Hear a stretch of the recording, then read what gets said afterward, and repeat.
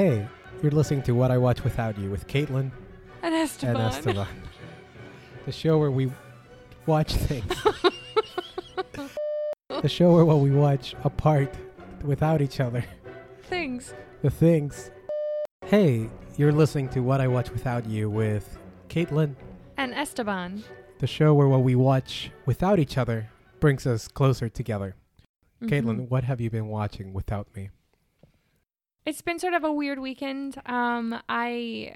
Things have been very different. A lot of new things. We released our first episodes. I also am neck deep in grading papers because it's the end of the summer semester.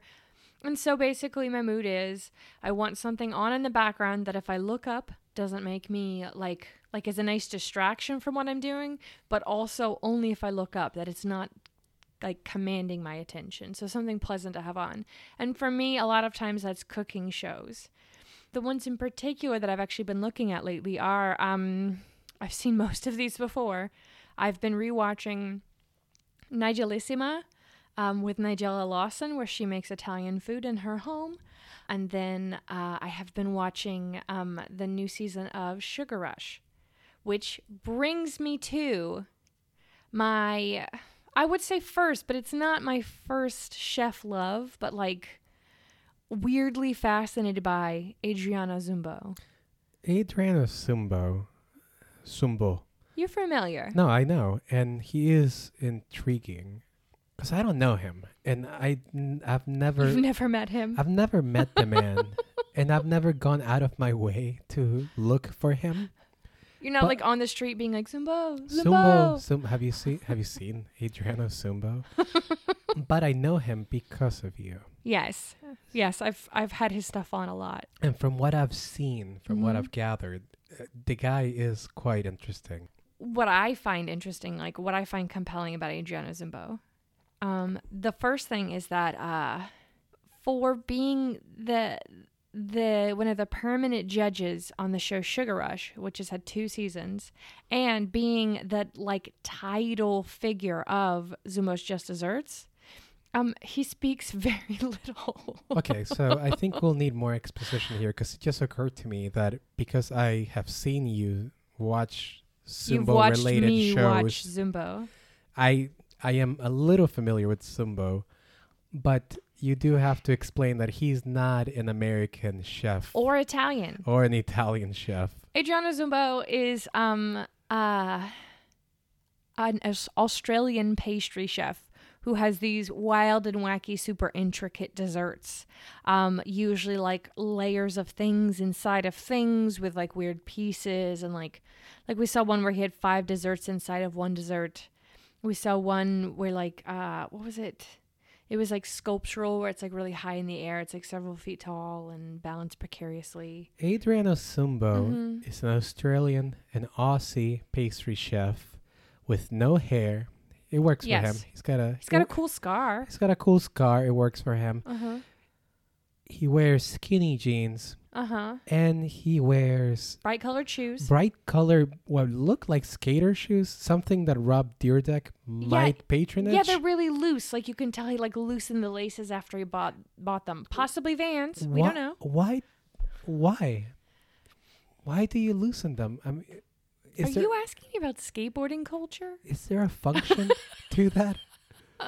The only thing I know about skateboarding culture is that the things that fasten the wheels to the skateboard are called trucks. And that's all I've got. All I remember from skateboarding. I mean, I was pretty big into skateboarding culture. For 30 minutes? No, it was a while, but it was the miniature skateboards that you did with your fingers. Oh, I killed those. What are those called? Flips? What are they? No, I don't remember what they're called. Oh my gosh, no. Yeah. So, I mean. How many did you have? I think I only had 3. How old were you? Had to be in middle school. Yeah, middle school. They were hot in middle school. Oh my gosh. So what did you learn from finger skateboarding culture? I didn't learn anything about shoes because I never got the shoes for my fingertips. So I never had to loosen them. I wouldn't know because I never got into it. I wouldn't know. Oh, good Lord. So the thing about cooking shows is that there is no story.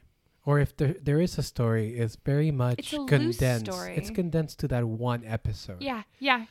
Because it's even the what is it, the reality shows? Yeah, yeah. Yeah, they're still condensed to one episode, and it's a very clear, hey, at the start of the episode we have 10 contestants, at the end we're gonna have 9. Or things like Nigelissima, where it's just her cooking, like not even a cooking competition, just a cooking show. There's still like story, but the story's super condensed. Like, today I'm having a friend over later, so I'm going to make a pie. Look, here's my pie. Hooray. Okay, like, it's very condensed. And that is the first show you mentioned. So tell me more. And I am familiar with Nigella, but not too familiar, kind of like with Sumbo. I've never gone out of my way. So tell me about that show first. So Nigella Lawson was like, I want to say independently wealthy. Her family was like super bougie and super rich in England. And she just really loved to cook at her home. So she's a home chef. She's not classically trained. And somehow she was like really, I should look up more of her history, but she got a TV show. And she became really, really popular as a home chef. So think kind of like The Pioneer Woman or something like that, but like classy and a little bit flirty and like really she made things look really cool, and she has like these little quirky mannerisms that she uses and stuff. And so the show Nigelissima is about how when she was young, she worked in Italy as like a like late teen, early 20s, and she loves Italian food now, and about how she repurposes Italian traditional classics and updates them for like the British home kitchen. So it should be all about stuff like she doesn't make her own pasta, like she uses some stuff that's canned. And so the whole thing is supposed to be a way to have like fancy Italian food, but like for everyday people. So basically like Italian for dummies. It does seem like she is infatuated with the idea of Italy, which is okay. Yeah, she loves the idea of Italy. She loves the idea of Italy, or the memory, or times past. Yeah. Where she, like you said, worked or did whatever it was independently wealthy in Italy. She definitely sort of like fetishizes like an Italian like fictionalized lifestyle. But from what you told me, it can. I don't think it can be for dummies, because she is wealthy, right? So you would have to have like, the money to afford what she's doing. Yeah, yeah. Because I just from the short time I saw an episode, a clip, she had all this equipment. Yes. That let's say that common I don't home have. Would not have. Yeah. She has these special really wide martini glasses just for making dessert martinis. Which like, I mean, it looked incredible. Like she made these like, what was it? Tiramisinis, where it was like martini tiramisu things, like in like these giant martini cups. It was phenomenal. I'll never make them, but yeah. it gets you thinking. Mm-hmm. If Nigella went out of her way to have a show devoted to her earlier years in Italy and basically reliving the nostalgia by creating new home style cooking for everyone, it gets you thinking, what if Nigella had gone to another country, like let's say America, and she became infatuated with French fries and hamburgers and came back to England. Here's how to copy the best In-N-Out burger in your home. Here's back in 1978, the first time I had a wild style, I don't know, animal style. I was going to say the first time I had Kentucky Fried Chicken. The first time I had KFC. Now for you viewers who might not know, KFC stands for Kentucky Fried Chicken. Believe it or not, these are not just a Kentucky staple. They can be found all across the country. All across the country. American children will sit around the dinner table and they will eat Kentucky Fried Chicken with their au pairs. It's like, wait a minute. Oh, gosh. This doesn't sound... She always has this way of trying to make it sound decadent, too. She'll be like, I know that America's so far and Kentucky feels like a distant land, but you, too, with these easy steps, can have that same golden, crunchy bite. I want to see her make microwave nachos. I want to see her everything. It'll be Nigella and Chef Mike. She'll be like, who's Chef Mike? And then 20 minutes in, you realize, it's a microwave. It's just Nigella cooking. Nigella and Mike. Nigella Loves Mike. That's what it's called. Oh, Nigella Loves Mike. Yeah. Yes. And Nigella Loves Mike, Dinner for Twos. Oh. Yeah. And then they make TV dinners. It's just her warming up TV dinners and talking about her childhood. Oh, that'd be... I mean, I watched an episode, maybe two. Yeah. While grading, like you said. While grading. Yeah. What I like about the ones that I've picked, though, about like Nigelissima or like anything with Zumbo, is that like, or some other ones. There's some other cooking shows that it's about the force of the personality. And I think that's what's really interesting is this idea of a celebrity chef, which I guess some of the reason why I'm sort of taken by the concept of a celebrity chef is because I can neither cook nor like entertain people while I'm cooking. And so the fact that like these skills are so intertwined for them that like they can be making something and talk. It's just interesting. It is interesting. Have you ever seen Next Food Network Star? No. It's basically where they're trying to be TV chefs. Oh. And it's phenomenal because they'll be cooking and they'll be like, your dish was beautiful, but your mannerisms were stupid and you're boring. And I know. I loved it. It's so like there was one guy. I was thinking of a name. I was like, Felicity. Felicity, your dish was outstanding. Mm-hmm. But we're just gonna say it. You look bored, and that doesn't sell. There was this one guy who had beaten Bobby Flay on Iron Chef as like a challenger, and so he's beaten Iron Chef Bobby Flay. He beat Bobby Flay. Oh, I know. Yeah, on Iron Chef. And so like his food, it was like phenomenal, and everything they made, they were like, this is the best thing we've ever had on the show. And they were like, the camera hates you. Every time we're looking at you, we actually stop looking at you and look at other things. If you're on camera with other people, we watch them. You're like, what was it? What's that phrase that I think comes from The Office? Charisma black hole? I don't know if it comes from The Office. I think it might. What is it? Sunny? No, it might be from The Office. It's good though. He was a charisma black hole. I think it's Creed talking about Andy. Yeah. Charisma black hole. We'll have to double check, but I think it's Creed talking about Andy. Yeah. Yeah, and it might be when Andy is deciding to leave to pursue music. But I think or acting, or either one. But that's like what I feel like. Yeah, if you are a charisma black hole, there's no way. It doesn't matter how good of a chef you are. You have to be something else. If you're gonna be a celebrity chef, you have to make sure you have the charisma going. You have to exude light, but you cannot ooze creep. What else do you need? You need to have some form or semblance of cooking skills. Not too many. Even if you can't cook, you have to fake cooking convincingly. I have to believe that you can at least make mac and cheese. Yeah, you have to fake it until somebody else brings or cuts the camera and brings the new plate. And you pull the thing. Remember they put the uncooked one into the oven and they pull out one that is cooked from the oven? And and you put it to 425 degrees and you put it in. But here, I already did it. Did you? Okay. They do this all the time. I already did it. I like the idea of them saying, I already did it. Opening up the oven and pulling out what's clearly from a from a store. It's still in case. A Stouffer's lasagna. Yeah. I like the idea too of pulling out just a completely different dish. Like it went in as like a cake and it comes out as a turkey. You said you did that. Are you lying? I made it earlier. What do you think my cakes look like? And that's why you need the charisma, because you have to be able. You have to sell it. Exactly. Convincing. Yes.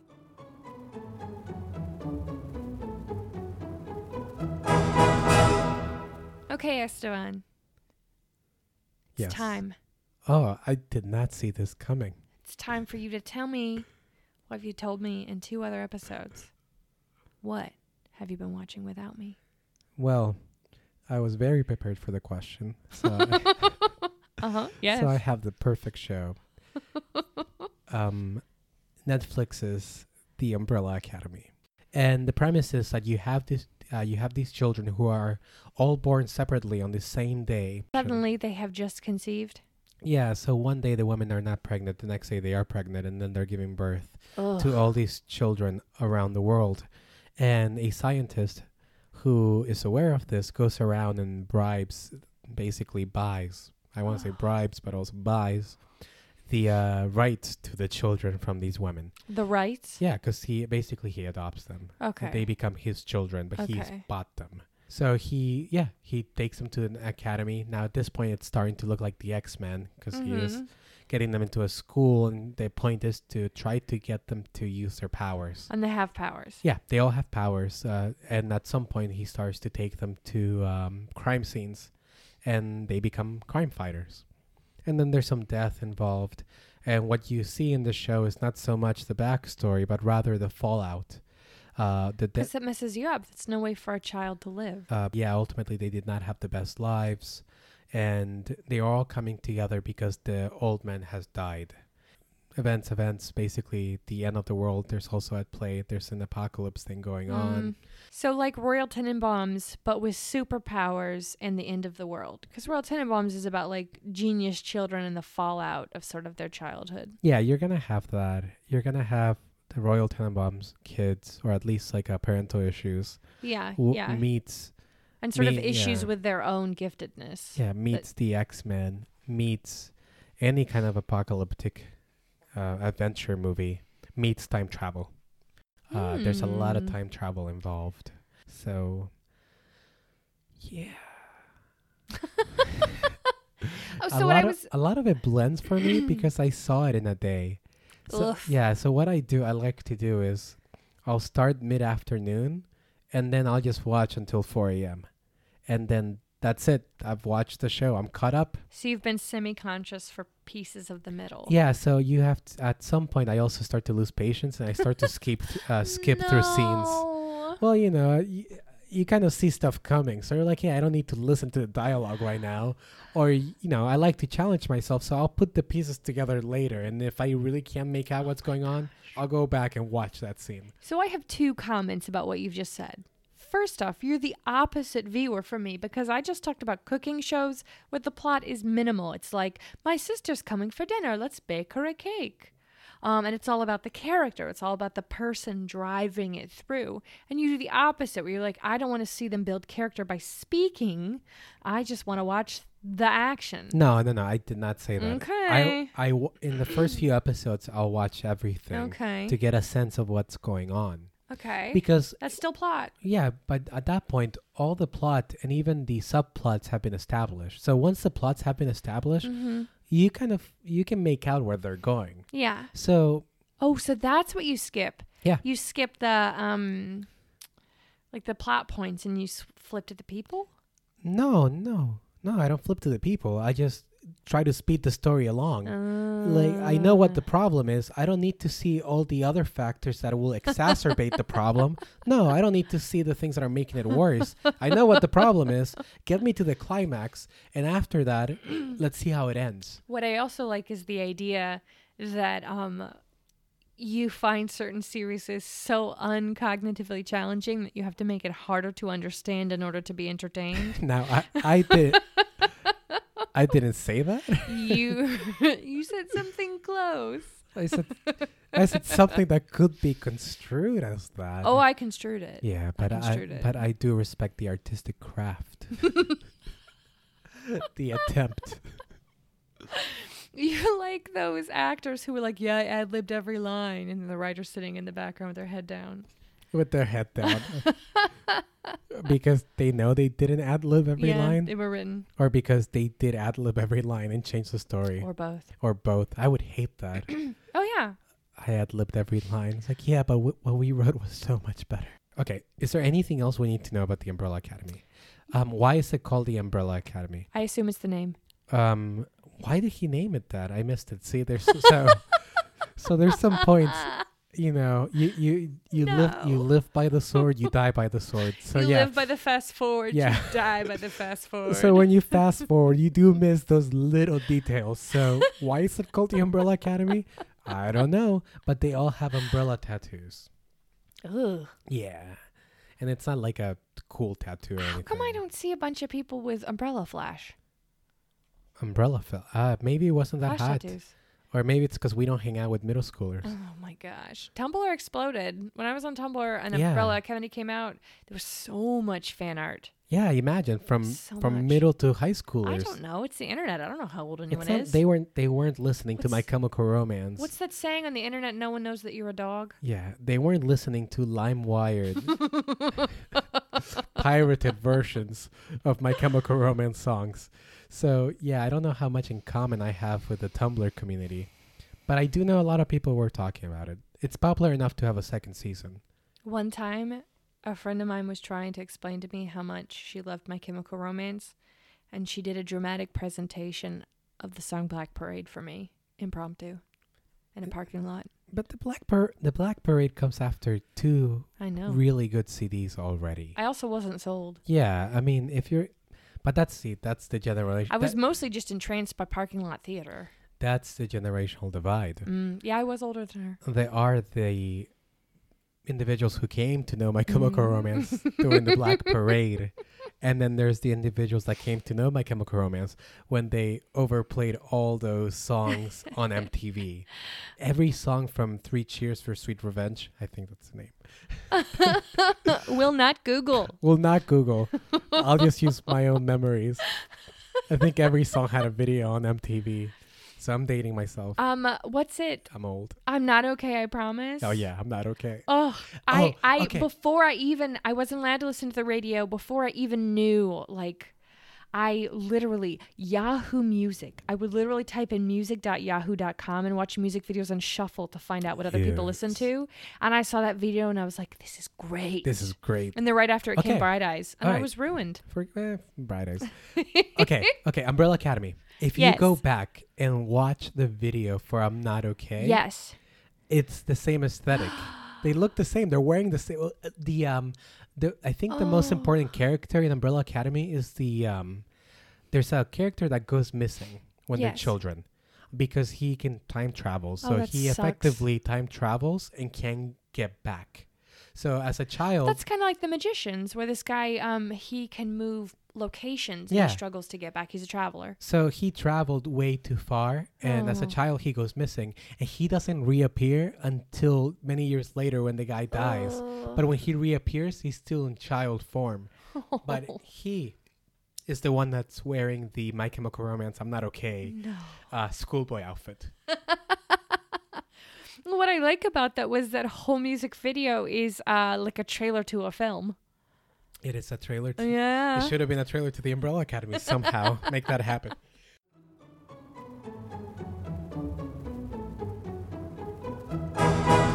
Okay, so I want to hear about your favorite movie monster or show monster, but we do need to establish what we mean by monster first. Thoughts? Discuss. We could go broad. We could go with just... Like broad monsters? Archetypical. I don't know if that's a word, but like vampire. It really captures what I want.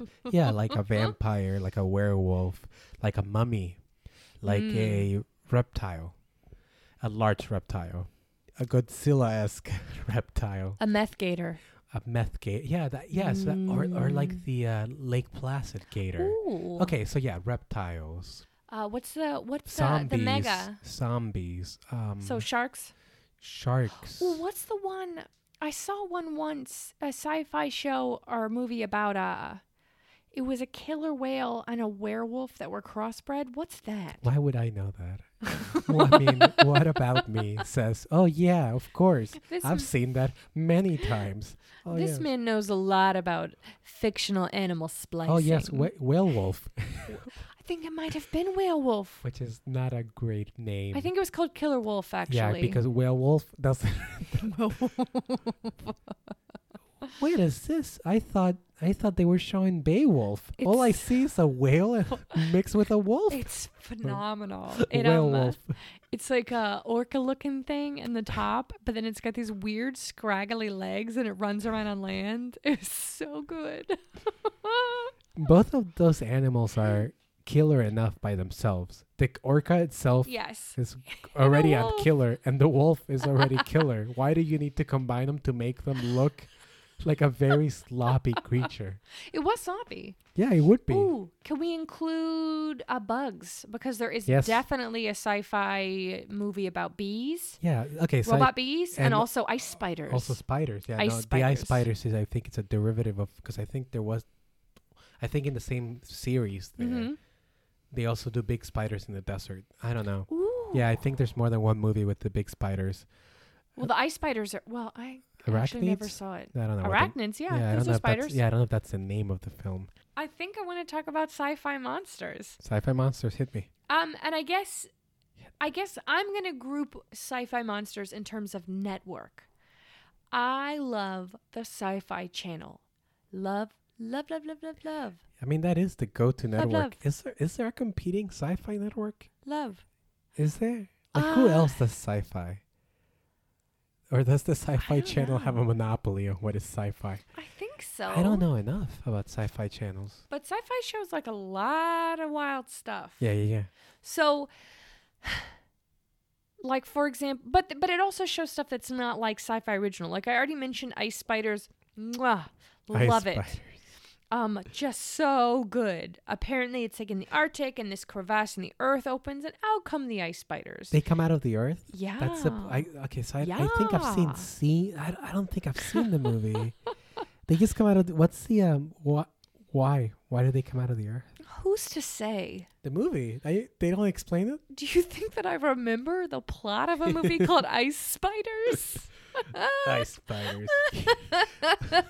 A plot you will easily forget. A plot so convoluted that it doesn't matter. It doesn't matter. Gosh. I mentioned the bees one. I like the bees one a lot because they just had to make smoke all the time and to go places to save themselves. Oh. Yeah, I know, because it makes me sleepy. Sleepies. Sleepy bees. I also like.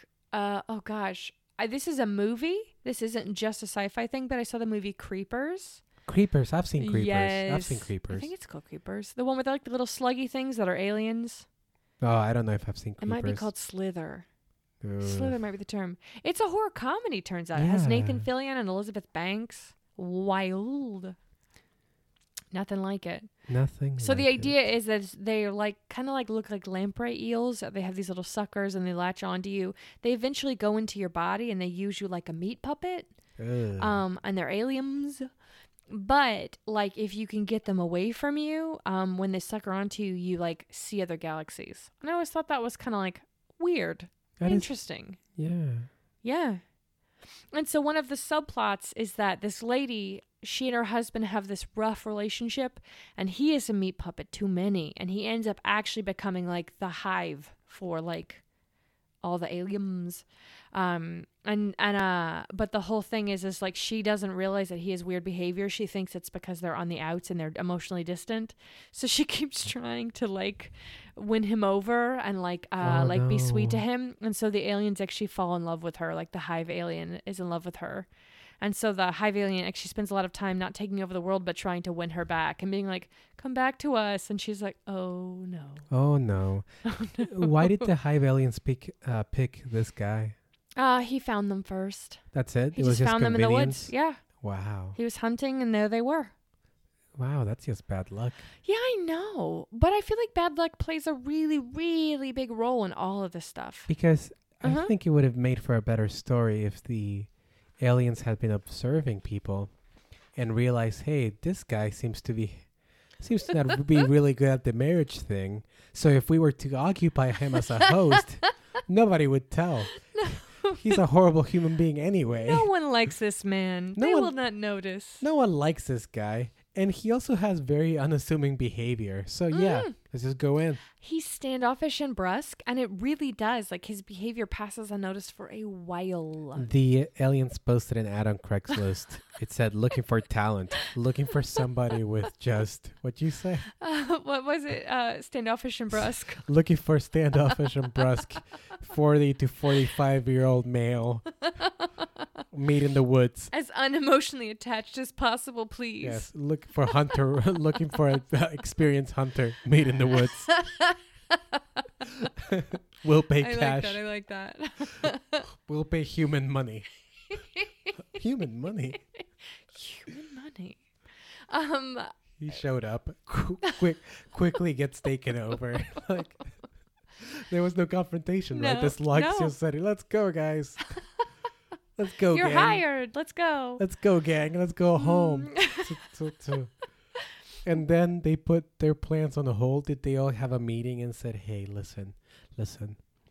I know the taking over the planet thing is important to us, but I think we can save this relationship." Well, they reproduce asexually, and so the way they do it is that they like feed a host, and it gets really big, and then they like grow inside, and they come out. And so they've decided that they don't just want like a hive like a hive being. They also want her to be like their mother and be with them because they've decided that they love her. And so they literally are playing her wedding song and being like, come be, and but like it's like his face, but like this like distorted sort of like full of aliens body being like, come be with us. And she's like, and he's like, I love you. Come be with us. I love you. I have human money. I miss you. I miss you. I feel. And then love. they bring a boombox and hold it up. Because it turns out the whole hive started In watching. Your eyes. Yeah, I wouldn't sing too much. I don't think we. No. Yeah, the whole hive All turns rights out reserved. started watching a bunch of John Cusack movies, and Ooh. a bunch of John Cusack, and now. But then they also made a mistake and watched the 1408. 1408 yeah. with John Cusack, and then they got really scary. They did get scared. Yeah, yeah. So they didn't. Yeah. That's a monster genre that I love. I love monster stuff with feelings. I love every sci-fi series where there's monster characters trying to have normal relationships. I dig that stuff. That stuff is my jam. Normal relationships. So Lost Girl and Bitten, where they're werewolves, and Being Human, where it's a ghost, a werewolf, and a vampire. Any of those shows where they're like, oh, I'm in love. Basically, imagine like... I know what being human is. Yeah, imagine like Monster Dick Rossi. It's rad. Well, I don't know the grass, but yeah. Yeah, it's too far. Too much drama. Well, isn't there So good. isn't there Monster High School series out there? Yeah, right now? Monster High School is animated and has a line of dolls based on it. Oh, okay. I Yes. feel like we. Oh, I've been watching Sabrina. That's why it's a. Yeah. Okay. I've been watching Sabrina, the Teenage Witch. Netflix. Yeah. Okay. Yeah. The Hive. Well, I mean, you saw Vampire Diaries, right? Oh, and Vampire Diaries. Yeah, it's that same kind of thing. It's like monsters, but also like teen emotional drama. I love it. But what I appreciate about this Hive thing is that they clearly had an agenda of taking over the world. Yes, they get so sidetracked. And then get sidetracked. And also... But in all these monster things, it's like they have these grand plans. They get hijacked by like, but I have feelings. And somewhere in the ether, it's the guy, the unassuming kind of standoffish dude, his subconscious still exists. No, he's gone. Are you sure? Are we sure he's just not being standoffish somewhere else? Just kind of hanging out. Like he's too standoffish like- to be present in like his own mind. the Hive is like, wow, this guy really is standoffish. Like he's really spot on this Craigslist. You're giving me flashbacks to seeing The Host, which is the film adaptation of the Stephanie Meyer novel. Yeah. Where it's like two characters in the same body. Like there's the alien inside the brain and then the girl inside the brain and their relationship with each other. Which this book is also, and movie is also a romance.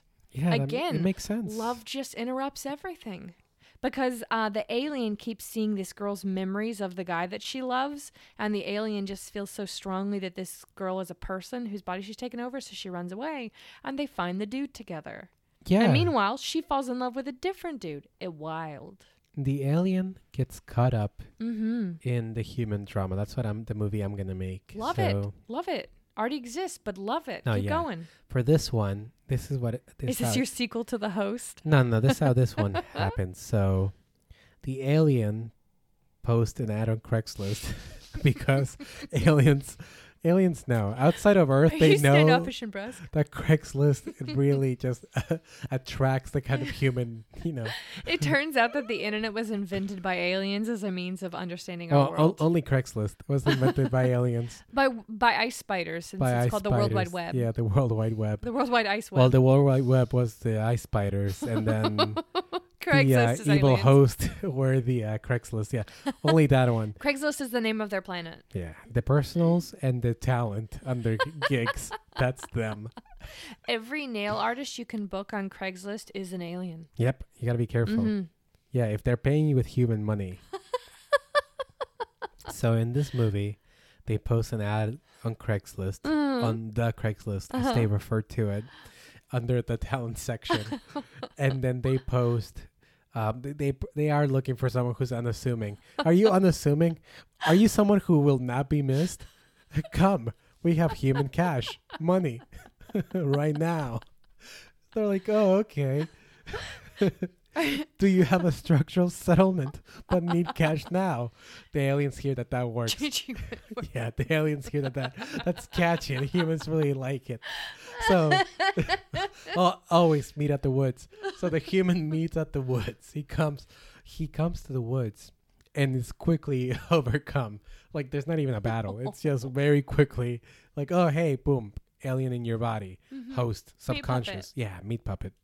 But now the meat puppet, the subconscious is still there, like the host. And the alien's like, oh hey, so do you want the cash money? I mean, I know they pay him to live in his body. Like, I mean, we're using you now, but do you want the cash anyway? And then it turns into that twin movie where at night he's the human and in the day he's the alien. Yeah. And so at night he just goes to the casino and uses all the money. So, and then in the daytime the alien goes to his job. So although the aliens are out here for total world domination, we get a benefit. They also have a strict code. So because they did offer to pay cash money, they do have to pay cash money. So in the subconscious / host conversation, it's like, hey, do you still want the money? Usually people say no since we've taken over the body. But this guy's like, yeah, I'll take the money. Sure. They're like, oh, well, that's weird. So an alien whose chief weakness is that whatever they promise in order to trick you, they actually have to deliver on if you want it. And also they're very susceptible to loopholes in the contract. Loopholes. So the guy's like, but can I use the money? And they're like, what do you mean use the money? And he's like, yeah, human cash. Don't stop. So what you're telling human cash has to be used. And the aliens are like, oh, cool. We don't know how this cash money thing works. So yeah, we'll let you use it at night. And that's how it becomes the whole thing. So what you're telling me is that it's a whole alien race that successfully infiltrates and begins to slowly take over the planet. But their downfall is bureaucracy. Well, their downfall is contract law. Bad contracts. And contract law. Yeah, so that's their tragic flaw. I love it. The problem is that I would watch this. Yeah. I would watch this. So, I would watch this twice. At night, all while grading. He takes the cash money. Yes, he takes the cash money. The human money. Which is actually not great because it's a lot of currency. So a lot of the first night, international. A lot of the first night is him trying to go to the bank and trying to get dollars for it. Yeah. And the bank people being like, well, this is weird. You're probably gonna have to go to the airport. And then at the airport, a lot of yen and kroner. Yeah. And at the airport, he really gets, taken because. Those exchange rates are not going to be great. So the first night, and it's at night. So the first night is basically spent. The first few nights are spent trying to get dollars. So every night he's trying to, he's going back trying to get dollars, and he goes back to sleep. Then the host do their thing, and then right before at sunset, they have this conversation. Hey, are you gonna need your body again? He's like, yeah, I need to go to the airport again. Oh. Okay, you still have to do the cash money thing? Okay. And the aliens are just thinking, okay, once he spends the whole cash money, it'll be done. And then they can proceed to, occupy the body 24/7. But then turns out this guy is a gambling addict. And he does end up going to the casino so it's a cycle of him losing all the money, but then for some reason getting it all back to where he's never at zero. Could we bring in another character who helps him exchange the money faster 100%. In exchange for a cut of his business? Where are you getting this international money? I want a cut. 100%. And so he willingly lets the aliens take over his body in exchange for a renewable contract where he gets the money. Yeah. And so, Okay, so the alien. So this scrappy side character. Yeah. I want to say he's played by John Leguizamo. Okay, no. Okay, so I think this is what ends up happening. Yes, I'm ready. At the casino. Yeah. This guy sees that this person, our main character, keeps coming back with money. Yes. So he approaches him. Hey, what's going on? He thinks there's something up. So what's your deal, thing? Man? What's your deal, man? And the guy's like, you really want to know? I'm basically pimping my body out to an alien race who's intent on taking over the world using my body. From basically 6 a.m. to 8 p.m. He watches the nightly news and realizes that his daytime body has been running for office. Yeah. He's like, so the guy is like, yeah, okay, sure. Whatever, dude. But he still sees that this guy has all this money, so he wants to get into business. So he pretends What's to the believe cut? this story. Uh-huh. What's the cut? And basically, he befriends him, but he also befriends him during the day. Ooh. So he doesn't, because he doesn't believe his story, he befriends both the host and the actual guy. So during the day, he's actually helping the host take over the world unbeknown to him. Wow. And then at night, they're doing a casino thing with the money. Yes, And that's like, so that's the dynamic there. Oh my gosh, I love it. And the host has no idea like who this guy is, but they're really helping. They're canvassing, they're doing posters. Oh, and there's this really, really sentimental 2-scene like arc where during the daytime he's really helping like the host, like the alien host, and the alien host is trying to understand human emotion, looks at him and goes, I think you're my best friend. And he doesn't know how to take it. He's like, oh, okay. Yeah, because but at night they're gambling and he's having such a good time and they're laughing and talking and he goes, you know what, I think I am your best friend and you're mine. And the other guy's like, yeah, okay. Yeah, I mean the other guy's standoffish. So Yeah, so they have this weird moment where like he realizes that he cares about them. So that will be it. Perfect. What's it called? Oh, I don't care about the name. We'll figure out the name. Got it. The name's for other people. We just give them the. Save it for marketing. Yeah, save it for marketing. I mean, come on. Save it for the Sci-Fi Channel. So, so do you want to hear more about the sci-fi creatures that I like, or would you like to take it away? I'll take it away because I have one. Take it away. And I guess it could qualify as sci-fi. So, Yeah. or at least as monster creatures. What I Mhm. like has to start broad. So basically, inanimate objects or just commonplace, kind of like the character we were just talking about. Yes. Kind of basically inanimate objects that get possessed.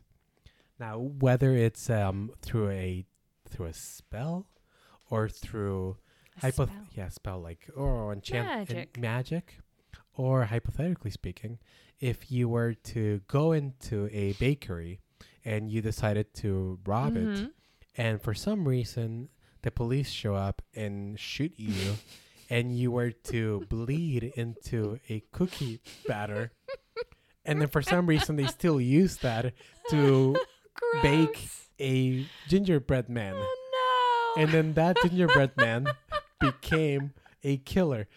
I mean, why would that be a movie? I mean, who would... Yeah, that is a movie. It's a...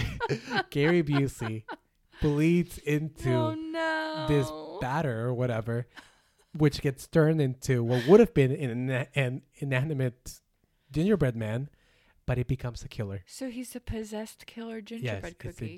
It's a ginger dead man. How big is he? No, he's Very small? He's gingerbread. Oh no. He's gingerbread man size. There's a scene in this movie where this, what I want to say, 2-inch cookie is he's driving a car and shooting. No. He's driving a car and shooting a gun. He's got no finger. And he's 2 feet tall. How is he holding the gas pedal? How's he holding the gun? This might be the greatest movie ever made. Perfect. Okay, well, check this out. The first one's called Ginger Dead Man, and I don't remember the colon. It's a Ginger Dead Man. The second one is Ginger Dead Man, Passion of the Crust. What? I can't make that up. Oh my god. I haven't seen the second one, but it's a Passion of the Crust. Can we watch it? Yeah, we'll have to watch it. It's such a bad movie. It's such a bad movie. It's a terrible idea. But it's such a great representation of the creatures that I like. Because there's no way. It's kind of like Chucky too. Mm-hmm. There's no way that if I were to encounter these monsters, whether it was the Ginger Dead Man or the Chucky doll, that I would be scared. Something about the idea of inanimate objects coming to life and like sort of being possessed really sort of strikes on a childhood fear of mine that was of the Car Crusher and the Brave Little Toaster. Yeah. Which is a child's horror film. Yeah. Terrifying. I'm thinking about that is terrifying because your mortality. You see it? No. But now I'm thinking of like when it becomes funny. So like I said, if that little cookie came at me, I would just eat it or crush it. I would laugh. It's also like the big Michelin Man in Stay Puft Marshmallow. Yeah. Ghostbusters. Like that. That's a cute. I mean, I guess. Yes. So that would make me laugh too. So there's a range for the kind of inanimate object that would scare me, but it has to be something that could kind of crush you, perhaps. But like a furnace. A furnace could be scary. See, it's not big enough to be funny, and it's not small enough to kick. So actually like could damage you in real life. It's in that sweet spot where I could be hurt. Ooh, have you ever seen any of the Christmas Carol adaptations? No. So there's this scene in the story of the Christmas Carol and in every adaptation, and it freaked me out, even in the Muppets version when I was a kid. Oh, yeah. When he goes to knock on the door knocker and it turns into Marley and he's like, "Boo," and then he doesn't touch his door because of it. What's Marley? His a ghost? friend, a ghost, yeah. Oh, like ghost. literally he's going to grab it and it turns into a ghost face. Yeah. Yeah. Is that your ghost noise? I was going to say it sounded like a baby and elephant. Then I guess all of the Beauty and the Beast things, they're all inanimate objects that came to life. Yeah. Oh, because they were people. Yes. Yeah, they were. Yeah. I would be really mad. Yeah. Because like when you see them as humans, the objects that they get turned into have something to do with their appearance. And so what you find out when you get turned into an inanimate object is what everyone thinks you secretly really look like. Like, oh, you look like a clock. Oh, you look like a huge grandfather clock. Yes. I thought you guys said I was losing weight. What is this? You look like a table. You're like, what? What? You're round like a plate. You're round like a plate. Oh, gosh. What else? What is the most boring? I'm trying to think like what would be a really boring thing to get turned into. Doorstop. You're the doorstop. I thought you guys said I was the life of the party. It's like, ugh. No, that would be Eddie. He got turned into a jukebox. Ooh, bookmark. Oh, bookmark would be whack too. Whack. Trying to think of what else I wouldn't want to be. I got turned into a sock. Not even two, just one. Just one. What? There's no use for me. You guys said I was super helpful, but this transformation shows I'm useless. I'm trying to think too, like I got turned into a griddle. No, not a griddle. A George Foreman. A George Foreman. Rah, rah, rah, rah. I can imagine the mouth and flapping. I got turned into a George Foreman grill. Oh, and the George Foreman and the waffle maker are a couple. You literally only use them once a year. Oh. It's like, they're that aunt and uncle that you see only at Christmas. I thought you guys said I was good at many things. It's like, Not just frying lean chicken breasts. Just one thing. I think a toilet would be bad. A toilet. I wouldn't want to be the toilet. No, but it's very useful. So it does seem like it would be someone who would be reliable. Yeah. But then I would feel like the butler or something like that. Yeah, the butler would be the toilet. Yeah. This feels Downton Abbey-ish because now in my head I'm trying to match up which Downton Abbey character would become what. Yeah. So like, who does Bates become? Isn't that the butler? I think no. He's one of the valets who has the cane. Oh. I think he becomes a 3-legged chair. Oh, yeah. Or maybe like a stool, a bar stool. Maybe like a coat hanger. Just a hanger? Oh my God. A coat stand. A coat rack? Yeah. A coat rack. A hanger, just one. Just a hanger. You hold one thing. You are gonna do this one thing. What about his wife Anna? I don't remember. The blonde lady? Yeah. She becomes a duster. I don't remember this. I don't remember a show enough to. You remember Downton Abbey enough? I don't remember it enough to turn people into things. I would watch a Beauty and the Beast Downton Abbey crossover though. I just want to see someone get turned into a George Foreman grill so I can laugh. Can I go off on a George Foreman tangent? Wait, somebody else gets turned into a VHS in 2019. Betamax. It's like why am I a VHS? And then the kid who's a vinyl is like, at least I'm cool. Oh yeah, at least I'm cool. I got turned into a French press. Okay, guy. What about you? I want someone to be like the crisper drawer in the fridge, not even the fridge. The crisper. Yeah, I'm the one drawer that people don't know how to use. Like, what were you gonna say, George Foreman girls? Do you remember season 2 of American Grit? Rest in peace. Such a good show. Great show. Oh my gosh. Wait, what happened? Do you remember season 2? When there's this guy George, who's this really cool contestant, and everyone really likes him, and then he tells everyone that he's one of George Foreman's children. Yeah. He's George Foreman. He's a George Foreman. He's a George Foreman. Yeah, the fourth. I don't even know. Oh, so good. Yeah. Such a good moment. Great moment. American Grit. Great TV. No, True Grit. No, American Grit. Grit. American Season 1. True Grit. It's John Cena doing a Western thing. Western theme. Oh my True Grit. gosh. Yeah. Why hasn't John Cena been in a Western? But I don't know. Well, American True Grit. It's a crossover. I like it though. It was very good. We'll talk about American Grit eventually because I just have so much to say. I miss it.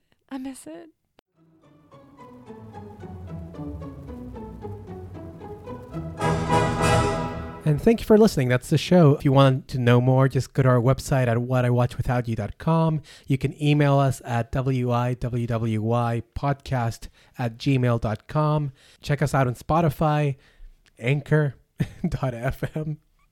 And iTunes soon. And soon, and iTunes soon. Just, if you can, I don't know, rate us, give us a thumbs up. Leave us a review. Leave us a review. Send us an email. So, Caitlin, do you have any closing quote for us? I do. Yes. It's profoundness. This is a quote from Johnny, one of the key characters in the 2007 TV movie Ice Spiders. Hit me. Take that, Army dudes. We don't need you to kick spider butt. So you heard it here first. You don't need the army. You do kick spider butt. Just go out there and do it. Bye. Bye.